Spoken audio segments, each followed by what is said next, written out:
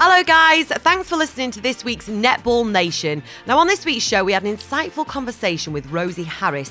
Now we spoke to her on the show and we were very interested about her experiences in netball. So much so, we thought we'd publish the full conversation for your enjoyment. Let's hear what she had to say. Right, so Rosie, how did you get into netball? Were you a player before that?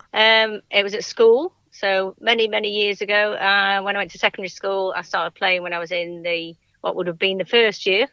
That's how old I am. So it's now year 7. So it was my PE teacher basically got me into netball. Rosie, how did you get into coaching after playing? Was it just a natural progression, like you always coached whilst you were playing? When I was probably started coaching when I was about 14 or 15. So the PE teacher said, do you want to do some coaching with the younger ones? So I just got involved that way. So I guess, everything's down to my PE teachers of getting me involved, which has been fantastic because I think in those days when I was doing all that, there weren't any clubs around. So obviously, as I've got older, I've got into club system and everything like that, but there weren't any clubs available when I was at school. Hi, Rosie. It's Maggie here. We're absolutely delighted to hear you say that because we were talking a couple of weeks ago about the influences of, a PE teacher or somebody from your youth. You remember 40 years later and the impact that they have on your life, because that was the same for myself and the same for Sarah. That's ever so young. Did you say about 14 and started coaching? Yeah.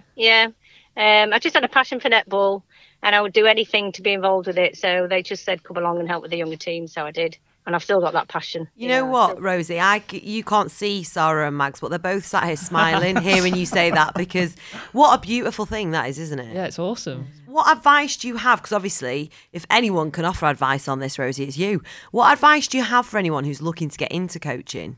Well, I actually run a junior netball scheme, coaching scheme at my club.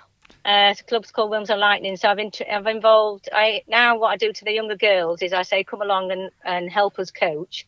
So as all the coaches, level 2 coaches, have younger girls, so they might start at year 7, so under 12s, and they just come in along, join in, and just go around and encourage the girls to do what we're asking them to do basically, and just praise them. So they go through a system where they just get involved at a very early age, help out, and then we then put them through a level 1 scheme eventually if they stay with us. So that we have a junior coach and then a level 1 coach, and then if they come back to us we put them through level 2. So it's just about encouraging them to say, come down, help out, and then if you're really involved and enjoy it, then we'll put you through the system. That's such a great way of doing it though, because it's almost like informal mentoring. They're helping out with the sessions, but they're actually seeing what's going on and what's being led by that lead coach, and absorbing that information so that as they progress, they'll have a wealth of information to kind of lean back on. Yeah, absolutely. And they do love it, and especially when they get to the point where they can go through the level 1, and the club pays for it. So they do all that volunteering, and then we say, right, as payback, we'll give you that. We'll support you basically. Oh, that's amazing. That's amazing, Rosie. I just realised it's Sarah Bayman, isn't it? Yes. Because you know me, don't you, Sarah? Yeah, I do. We're all friends here. Yeah, Go on, how do you two know each other?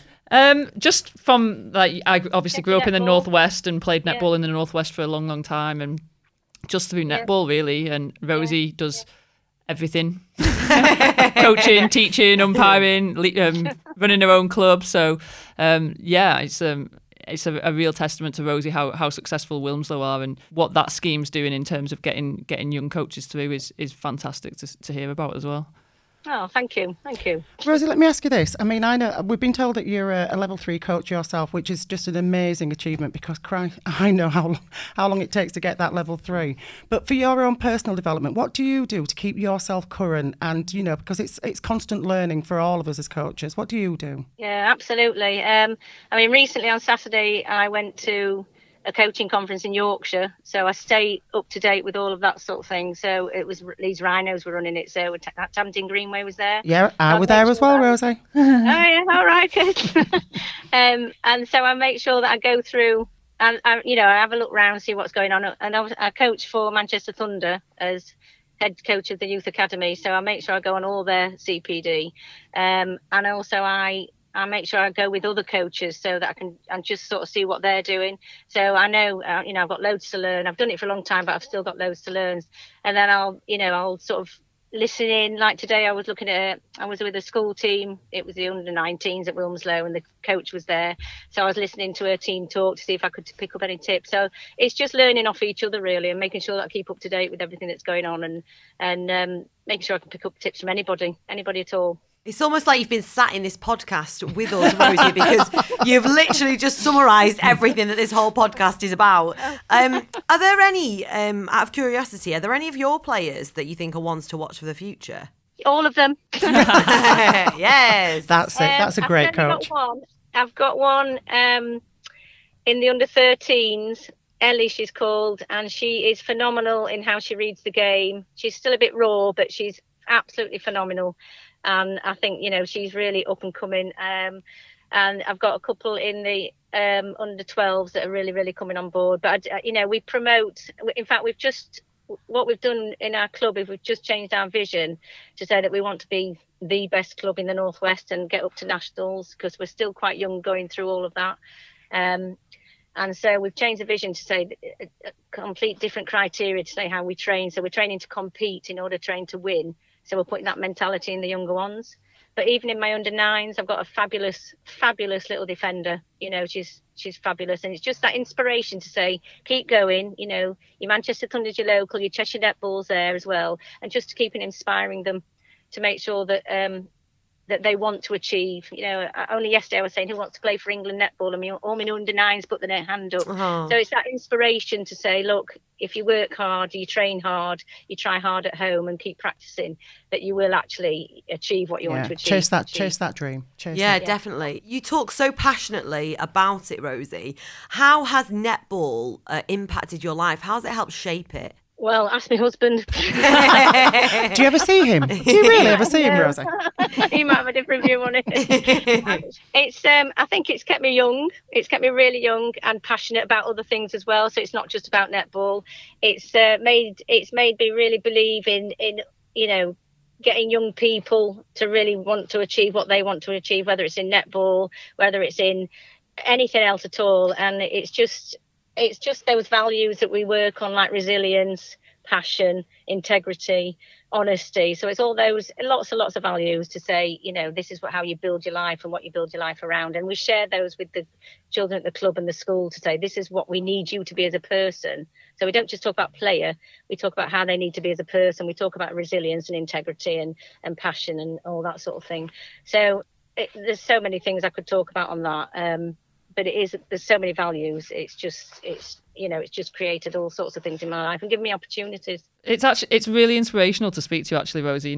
Like hearing you talk about that and about children especially. It's about them being people and then being netballers and you can't. You've got to make sure that we don't forget that there's a lot more to life than netball and there's a lot more going on in their lives. But I think I'm actually quite emotional just hearing you speak, because I cry. I know, but it's such a cool thing to hear, and like how many people you affect weekly, monthly, yearly, let alone all the years you've been in it. And I think this is what makes sport great. The fact that it does make children believe that they can achieve what they want to do, and it gives them an avenue to kind of express themselves and really give some people hope. So it's, like I said, it's been amazing listening to you. So thank you from me, and I'm sure thank you from every single player that you've had anything to do with over all these years. Can we have a round of applause for Rosie? Yes. I think Rosie gets our Unsung Hero Award, Yes. our first Unsung Hero. Netball Nation Unsung Hero Award, just for you, Rosie. Thank you. Rosie Harris, thank you so much for speaking to Netball Nation. Please do continue the amazing work that you do. Thank you. Thanks, Rosie. Bye. Bye-bye. Bye. That was Rosie Harris there talking about her experiences with netball. Huge thanks to her from all of the Netball Nation team. Get your fix. mynetballnation.com